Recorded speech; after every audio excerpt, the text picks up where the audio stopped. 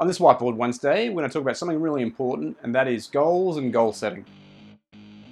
Why is goal setting so important? It provides us direction and focus on what we need to do with our training. It also allows us to qualify or quantify what success actually looks like. How do we know if we've achieved what we're trying to achieve? So what is a goal? It's basically a statement of intent. A lot of people will use the acronym SMART when it comes to goals, and so you should have SMART goals, and SMART stands for specific, measurable, attainable, realistic, and time-based. And that's a really good mnemonic to use when you want to actually write your goals. It's not the be-all and end-all of designing goals that lead to effective goal setting and actual goal achievement. We should consider different ways of articulating goals and the different types of goals we can actually use. We can further break goals down into being subjective or objective. A subjective goal is a general statement of intent, and it's generally something that can't be measured. So it might be a vague or an overall sort of idea of what we want to do, but it's not something we can easily track, manage, or measure. It might be something like, I want to improve my health, or I want to be fitter, or I want to be stronger. What that means to you and what that means to me might be entirely different. A lot of people will say subjective goals are useless and you should just use objective goals. I actually disagree on this. Subjective goals can actually be a really good start point to work out what your priorities are. If you can only define them subjectively, that's okay. It's better than nothing. It gives you a frame to work with, and you can then break it down into more specific and objective goals that all collectively come together to achieve that subjective goal. Objective goals, on the other hand, again, statements of intent, but they can be measured, and they focus on some sort of proficiency or achievement that usually is time-based as well. Objective goals actually can be measured. That's what's really important, the big difference between the two. You can then measure and define success and actually work out, have you actually achieved that or not? There are three types of goals. We have outcome goals, performance goals, and process goals.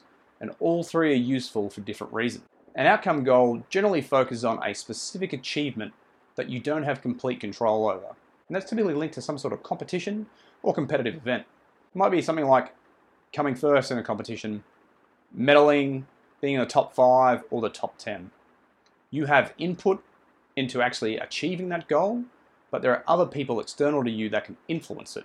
Now, these goals are really dependent on the competition that you have. Now, a performance goal focuses on specific achievements that are independent of other competitors. So, for example, it might be to squat 150 kilograms in a powerlifting competition, regardless of where you place, whether you come first, second, third, fourth, 10th, or whatever, it doesn't matter. It solely relies on you. A process goal will look at a specific action that actually is a part of an achievement.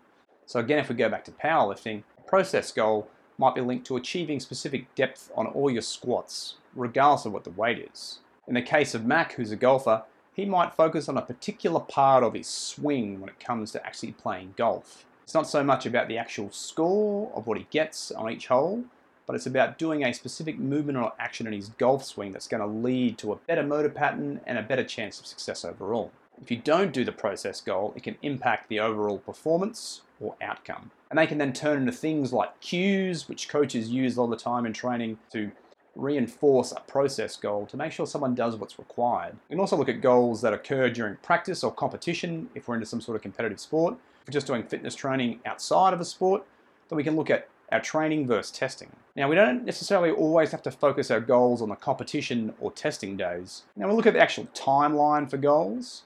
I personally like breaking goals down into 3 distinct parts: short term, mid-term, and long term.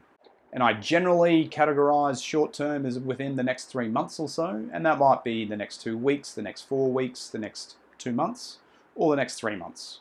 But pretty much anything under 3 months I call a short-term goal. The midterm goals are really going to be around the 6-month mark, so anywhere between 6 months to short of a year really fits that midterm. I like to look at long-term goals finally as around the 12-month or 1 year mark. They might be larger, it might be 1 year, 2 years, 3 years, or even 4 years, but you get the general gist. You want to break them down into manageable chunks of time that you can focus on. A key part about goals is they should be realistic, but at the same time they should actually be challenging. So setting realistic but easy to achieve goals may not drive you to work hard enough to actually do what's required to get the best outcome. How much challenge a goal should be for you might be very different to me. An important part of goal setting though is to actually record the goal at the start.